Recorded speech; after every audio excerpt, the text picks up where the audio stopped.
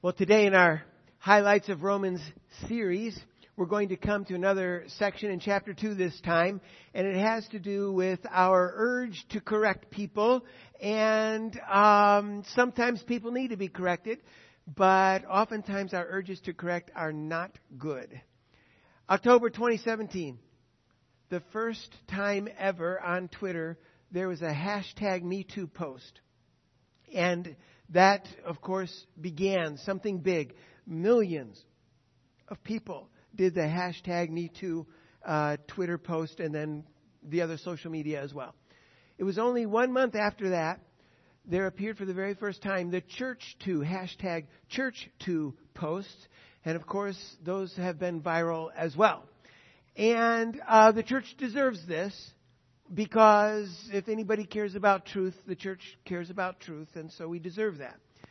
On the other hand, aggressively singling out one truth is oftentimes an effective way to imply untruth or to cover the whole truth. So, for example, we could say lightning kills people. And if that goes viral and everybody starts saying hashtag lightning kills people, that's going to give you the impression that a lot of people die of lightning strikes. But that's not true. When you're on the beach all by yourself, it might be good for you to know that lightning kills people on a rainy day. But for the most part, lightning is not what most of us are going to suffer from in our final moments. And so if we just keep talking about lightning, we are hiding the real truth of what threatens our lives by and large as normal people. Yes, the church itself has been immoral, horribly immoral, far more often than it should ever be. But if we're going to single things out, why not also single out alcohol too? Hashtag alcohol too. Or why not university too?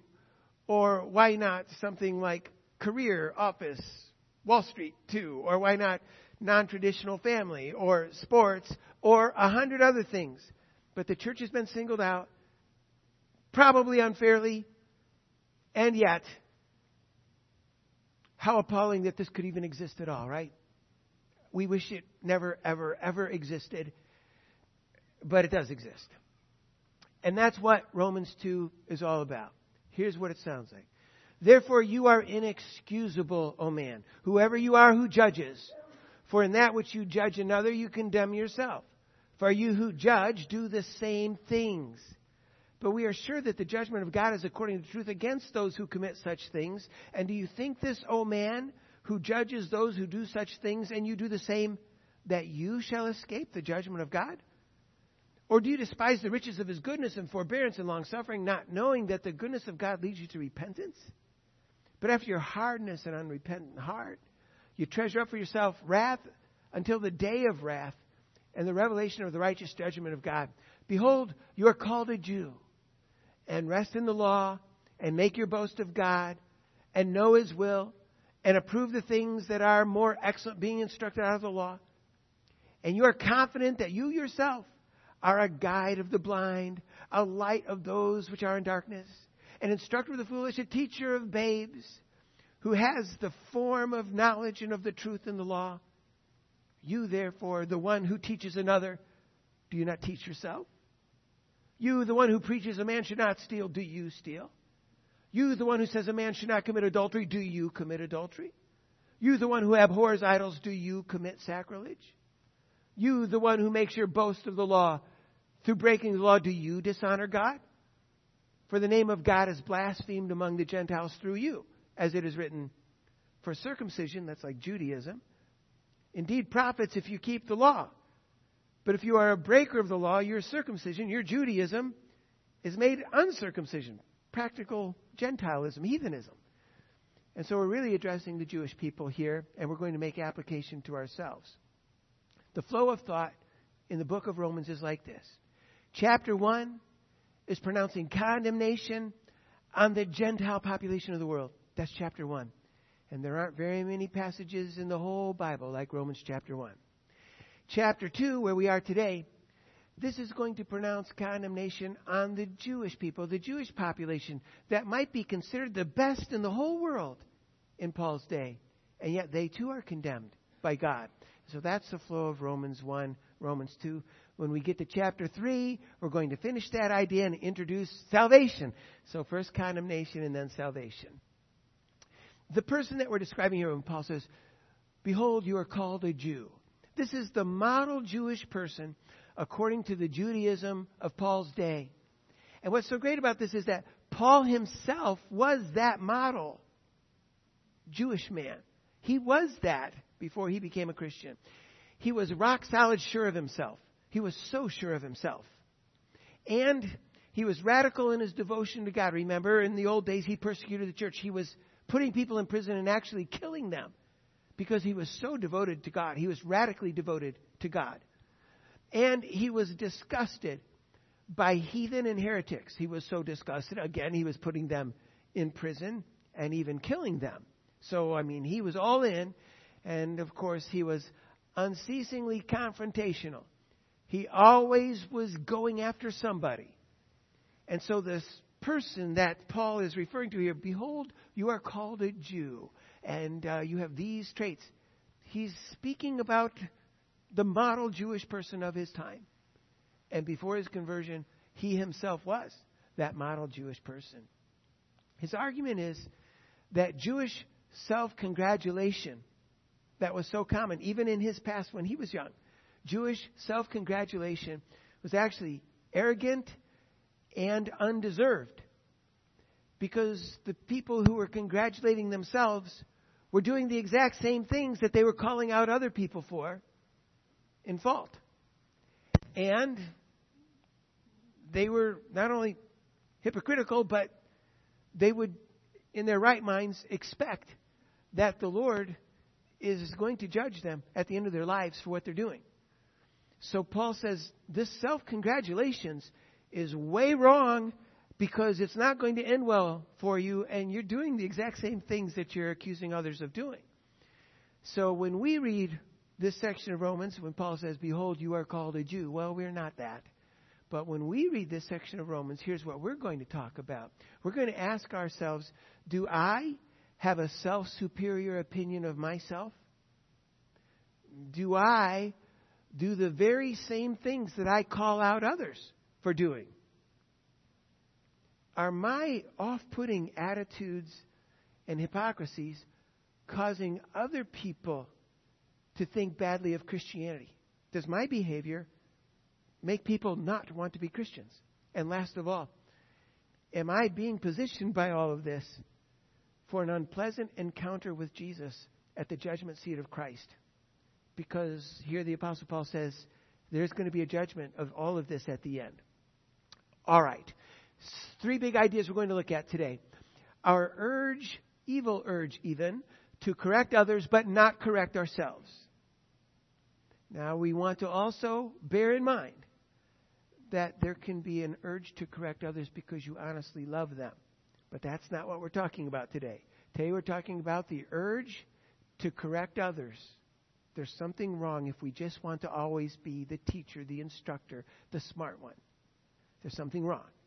And we're going to see that that's based on a sense of self-superiority. We're going to see that that makes us blind to our own corruption. And it also brings harm to God's reputation in the world and to our eternal prospects when judgment comes. So all of those are essentials to understand. All right, our urge to correct others flows out of self-superiority. So again, notice sections of this text. Therefore, you are inexcusable. Whoever you are who judges, see, self-superiority. I am in a position to correct you. I want to correct you. So you're inexcusable, whoever you are who judges. You judge. You judge them. You boast of God. And you are confident that you yourself are a guide, a light, an instructor, a teacher of babes, one who has knowledge. Oh, you make your boast of the law. So you can see the self-superiority from start to finish in that text. To condense this and sharpen it to a finer point, you consider yourself to be a guide of the blind. That's like saying, I am the guide. You are the blind person. So you see self-superiority, right? Let me correct you because you don't know, but I do know. I am the guide. You are the blind. A light to those who are in darkness. I am the light. You languish in darkness. You see self-superiority, right? I am a teacher of babes. I am a teacher. You are the baby. You need me to tell you because you don't know. See, that's self-superiority. I am the one who possesses every appearance of knowledge. I am the embodiment of the truth of the law. That's what the text says. It's like saying, I'm a poster child for wisdom. You have to learn from me. I will show you. And similarly, I possess the truth of the law. I am an admirable model. So this is how the person is described. And Paul says this model Jewish person is setting himself up for a fall. It is so like, isn't it, the Sermon on the Mount when Jesus said, judge not so that you are not judged. This sense of self-superiority, my desire to correct people. Let me correct you. I am the guide of the blind. You are blind. You are in darkness. I need to correct you. Let me correct you. This urge to correct. Judge not so that you are not judged. For with whatever judgment you judge, you shall be judged. And why do you behold the speck that is in your brother's eye, but not consider the beam that is in your own eye? Or how will you say to your brother, let me pull out the speck from your eye, and behold, a beam is in your own eye? You hypocrite, first cast out the beam from your own eye, and then you'll see clearly to cast out the speck from your brother's eye. So you see, it's all the same. A sense of self-superiority, and it makes me want to correct you. I have an urge to correct you. And Jesus said, you hypocrite, why would you want to run around correcting people? The very urge that you have to correct people shows that you have a log-sized sin in your life. The urge to correct is the sin. And we don't want that. Here's what our witness should sound like. You should say, I am in no position to judge you, but as a very flawed messenger of the true judge. I am not the judge, but the true judge has told me to tell others. As a very flawed messenger of the true judge, I am duty-bound to warn you that the thing you were caught doing or that you have admitted to doing, so we're quite sure about this, the thing you were caught doing or you have admitted to doing is chapter and verse wrong. And that is an operative term, chapter and verse wrong.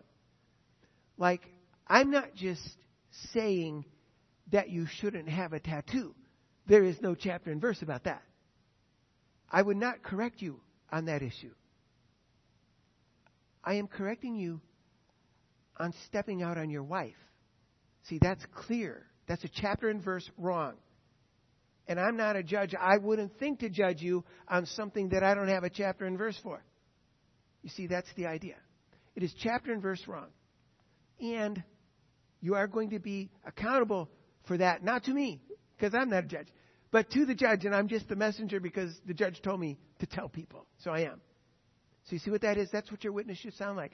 I really don't have the stomach to correct anybody. I really don't want to correct anybody.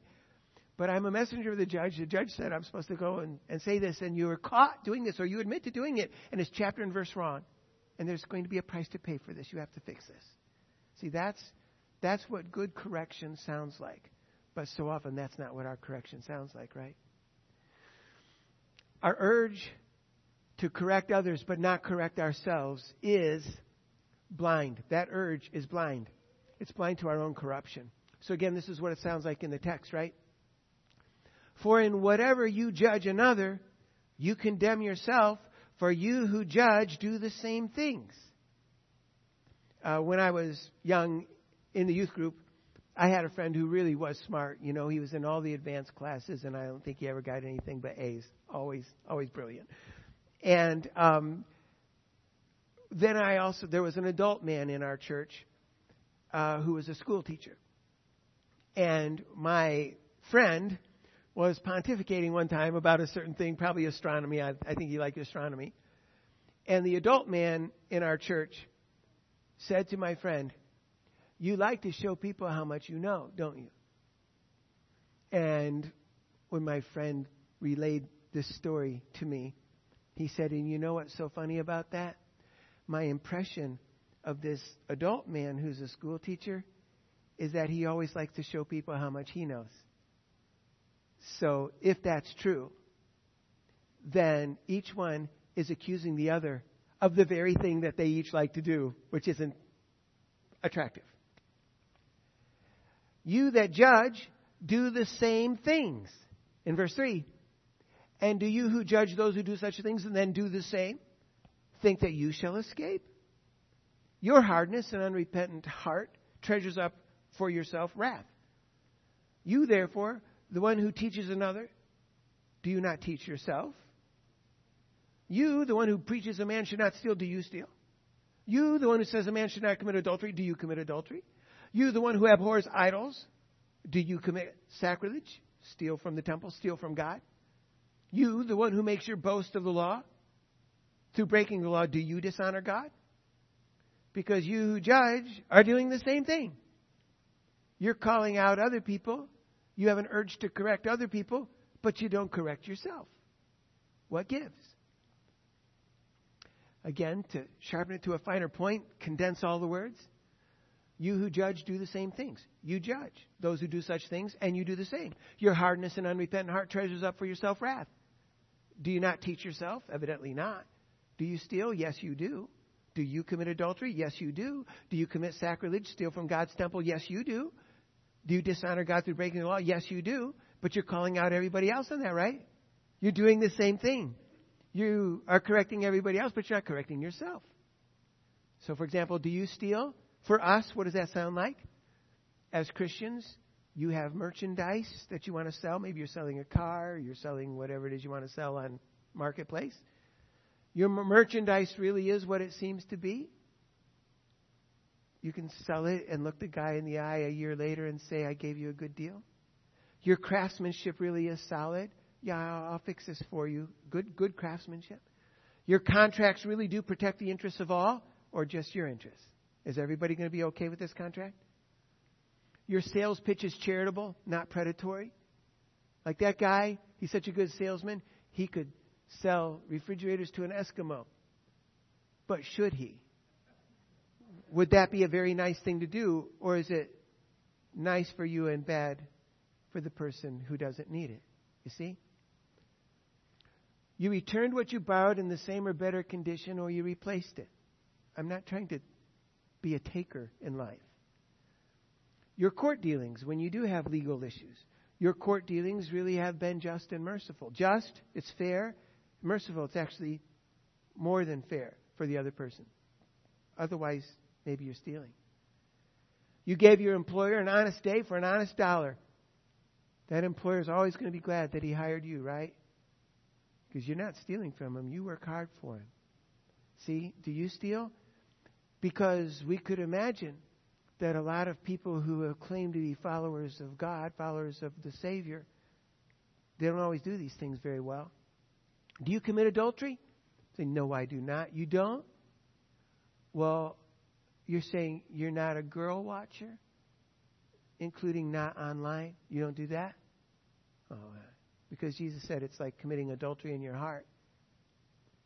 You aren't wishing that you could fulfill your inappropriate impulses, like, yeah, I'm a married man, so I guess I better not do this. But I wish I could.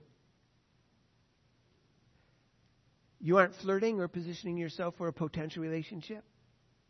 Like, oh, yeah, maybe I'm flirting a little bit. Well, that's wrong. You're not allowed to do that. That would mean in your heart, you're posturing to sin. And of course, sometimes it's much worse than that, isn't it? Can we speak about the foremost financial counselor in the Christian community having a very important person on his team commit multiple affairs, and the wife appealing to this ministry to do something, and there's no discipline, swept under the carpet? But when a young female employee came up pregnant outside of marriage, they fired her. Double standard. Well, we don't enable adultery. Do you commit sacrilege? We don't know exactly what this is, actually. What it means is, are you a temple robber? You think, well, no Jewish person is going to walk into the temple and rob. I mean, who's going to do that? But in the book of Malachi, at the close, it says, will a man rob God? God says, yet you have robbed me. And they say, in what way have we robbed you, God? And he says, in tithes and offerings. You see, you do not have any obligation to give a certain amount of money to the gospel cause. But in the Old Testament times, they were obligated to give 10%. And if they didn't give their 10%, then that was robbing God, according to the prophet Malachi. So the question here that Paul is asking Jewish people, do you rob God? Saying, in what way have we robbed you? You don't give him what he deserves in the Jewish tithe. You don't use your position among believers to make a financial gain. So, for example, we have the money changers in the marketplace in Jesus' day, and they say, well, you have to buy a sacrifice animal. You came from 100 miles away. You couldn't be expected to carry your ox with you 100 miles, so you thought, I'm going to come to Jerusalem. I'm going to buy an ox. So you go to the temple changers and say, I want to buy that ox right there. They said, okay, that's going to be too much money. Think, oh, okay, it's too much money, but, I'm here. And so you give the guy too much money. He says, bad news. That kind of money we don't accept here because it doesn't have the Jewish stamp on it. So you have to change your money for our money. And bad news, the exchange rate is not in your favor. It's in our favor. So we're going to get a double profit. We're going to overcharge you for the ox. And we're also going to say that your dollar is now only worth 50 cents. But we're all good, right? Do you rob God? In what way have we robbed God? Well, you've taken advantage of other people that God was trying to take care of. That's how you rob God. Do you do that? Well, maybe. Do you dishonor God through breaking the law? You make your boast of the law, but maybe you're a lawbreaker. Say, I am not a lawbreaker. Paul says, oh, you mean you don't covet your neighbor's money or your wife or your neighbor's wife? Well, I do love money, and I do look at her in a way that I shouldn't. You don't falsely accuse people. You judge them, and you yourself are doing the same thing. Well, sometimes I falsely accuse people. I imagine that they're proud, or I imagine that they're against me, or I imagine that they love money, and I don't really know that. But I did tell people that I think maybe that person is like that. So I guess that's a false accusation, isn't it? And the Bible says in the Old Testament law, you can't bear false witness, right? You can't say that a guy is a lover of money. You don't know if he's a lover of money. You can't say, well, he's just so proud. You don't know that a person is proud. That's invisible. How would you ever say that? You don't falsely accuse people. You don't intentionally mislead people, for example, online. You don't intentionally mislead people like I wouldn't. Mislead people to think that everything I post online about how beautiful my breakfast is and how much fun I'm having and all my great stuff, I wouldn't want to give them the wrong impression. And the Bible says don't bear false witness. You love people because the Bible says you're going to love your neighbor as yourself. So you love people and attend to their well-being as loyally as you attend to your own interests. Like, listen, there are $3 here. We're trying to divide it equally, but there's no change. So, I love you. You take the $2 and I'll take the $1. Because I'm going to love you as myself.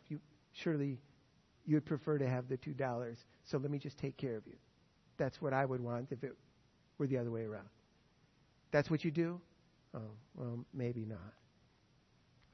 So our evil urge to correct others, but not ourselves, is based on a sense of self-superiority. It is blind to our own corruption. And lastly, it brings harm to God's reputation. And it brings harm to our future prospects at the judgment seat of Christ. Here's what it sounds like in our text in Romans, right? Chapter 2, verse 1. Therefore, you are inexcusable. Harm to your future prospects. This isn't going to go well for you at the judgment seat of Christ. Therefore, you are inexcusable. You condemn yourself.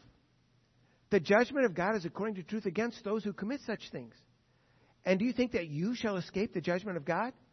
But after your hardness and unrepentant heart, you treasure up for yourself wrath until the day of wrath and the revelation of the righteous judgment of God. For the name of God is blasphemed among the Gentiles through you. People say bad things about God because of the way you live. This isn't going to go well for you. Again, to sharpen it to a finer point, you are inexcusable. You condemn yourself. The judgment of God is against those who commit such things. And do you think that you shall escape the judgment of God? Your hardness and unrepentant heart is treasuring up for yourself wrath until the righteous judgment of God, for the name of God is blasphemed among the Gentiles through you. See, this is a pretty severe evaluation of the person who judges. The text says in verse 24, the name of God is blasphemed among the Gentiles through you. Like you're Jewish, and you know what? People look at the Jewish people and say, well, I never want to be like that.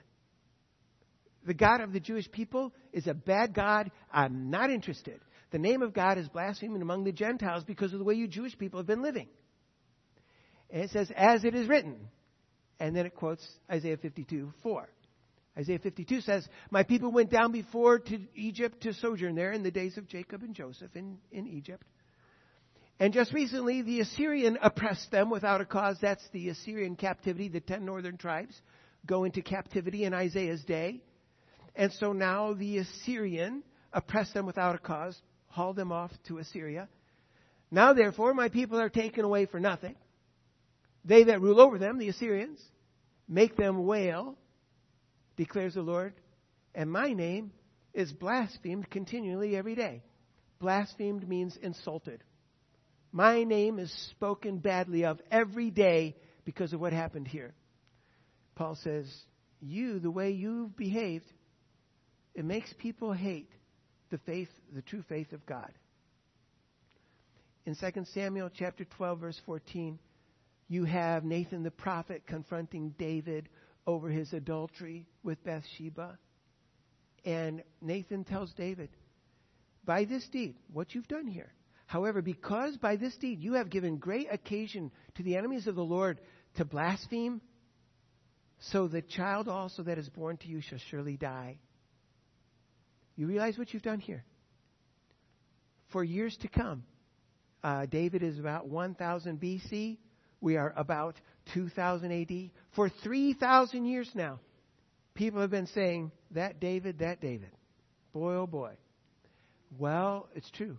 People have been thinking badly of the religion of God for 3,000 years because of what he did. A great occasion for the enemies of the Lord to blaspheme because of what you've done. That's what Paul says. That the name of God is blasphemed among the Gentiles through you, the way you've behaved. It's quite a thing to imagine. This is Charles Darwin's testimony. Most of us don't think of him as an outstanding Christian man. But notice, he is right. He's right about this. He says, near Rio de Janeiro, I lived opposite to an old lady who kept screws to crush the fingers of her female slaves. I have stayed in a house where a young household mulatto daily and hourly was reviled, beaten, and persecuted enough to break the spirit of the lowest animal. I have seen a little boy, 6 or 7 years old, struck thrice with a horsewhip before I could interfere for having handed me a glass of water not quite clean. And these deeds are done and palliated by men who profess to love their neighbors as themselves, who believe in God and pray that his will be done on earth. Horrors. How awful. I mean, how is it even possible? This is like, church too. Like, no way. Say it isn't true. I don't want to even believe it's true. And yet, it is true. And did you think that because you wear a Christian badge, you yourself, judging others and doing the same things, will escape the judgment of God? The name of God is blasphemed by the outsiders because of the way you live. This isn't going to end well when your life is judged. Here is Dr. Lena Abu Jamra. We're talking about her in our Sunday school hour, right? And she almost left the faith. She did for 6 months leave the faith for all practical purposes. She says, ask most Christians who used to go to church why they don't go anymore. And they'll tell you, it's the Christians. An online search for the number one most common reason for leaving the church is not Jesus. It's his people. The name of God is blasphemed among the outsiders because of you. because of the way you live. And this is what we must never allow as part of our lives. A great article from years ago in a magazine called Today's Christian Woman, written by Helen Coronado. She says, mention the mommy wars to any parent on the planet, and they'll likely map out the opposing sides they most closely resonate with. Breastfeeding versus bottle. Co-sleeping versus crib. Working versus stay-at-home. Public school versus homeschool. Helicopter versus free range. How many of us secretly, or not so secretly, build a case for why our parenting style is superior? Remember, self-superior, self-congratulatory. Our parenting style is superior and therefore the right way. The message we send is that our way outranks your way. And we're busy keeping up with the latest gossip on whose parenting strategies fell short of the mark. And we're certainly not loving our neighbor as ourselves when we feel superior in light of someone's struggle.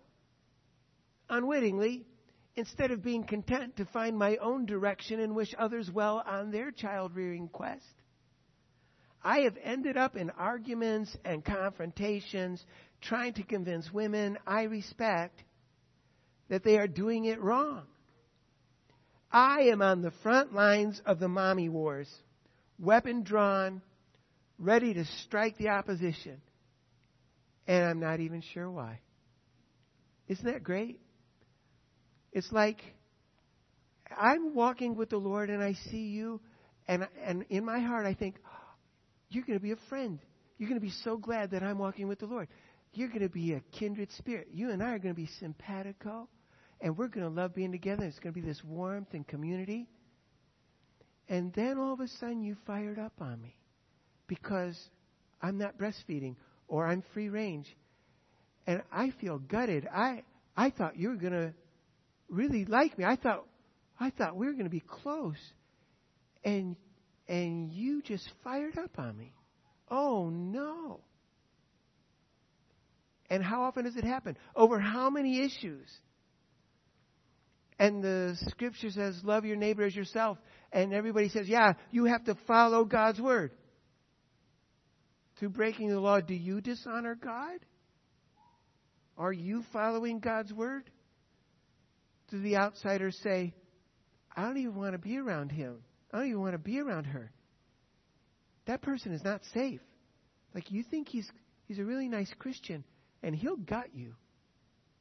That's a terrible way to live. And so the scripture warns us about this. One former boarding school student at a missionary boarding school, he says, because of what Christians did in mission boarding school, and it was what you think, because of what Christians did in mission boarding school, I absolutely despise anyone who calls themselves a Christian. The name of God is blasphemed among the Gentiles, the outsiders, because of you. In 2014, the founding pastor of Mars Hill Church, that was a church of 12,000 people in 15 locations in the Pacific Northwest. He was known as the cussing pastor because he'd get upset and use profanity. He was known as the cussing pastor, and he warned there would one day be a mountain of bodies behind the metaphorical Mars Hill bus. You either get on the bus or you get run over by the bus. And his congregation described his leadership style as a culture of fear. And if you read enough Church 2 posts, he'll come up. That guy brutalized us. In 2013, the leader of a trendy 80-church mini-denomination, many churches all around the country and the world, he was the leader of it. He was forced to resign from his presidency since he apparently chose not to report to authorities his colleagues' long-term molestation of minors, even when he was aware of it. So he had to step down. Like, what do you think of adultery? Oh, we're against it. Yeah, except you defended it when it was in your orbit of acquaintance with your friends. In 2019, the founder and senior pastor of a Chicago area mega church was fired due to bullying and dishonestly using church money.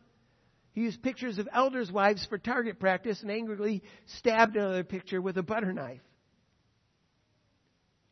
In 2019, the nation's largest Protestant denomination, admitted, and since then have continued to admit, to decades of covering up 380 cases of molestation of minors.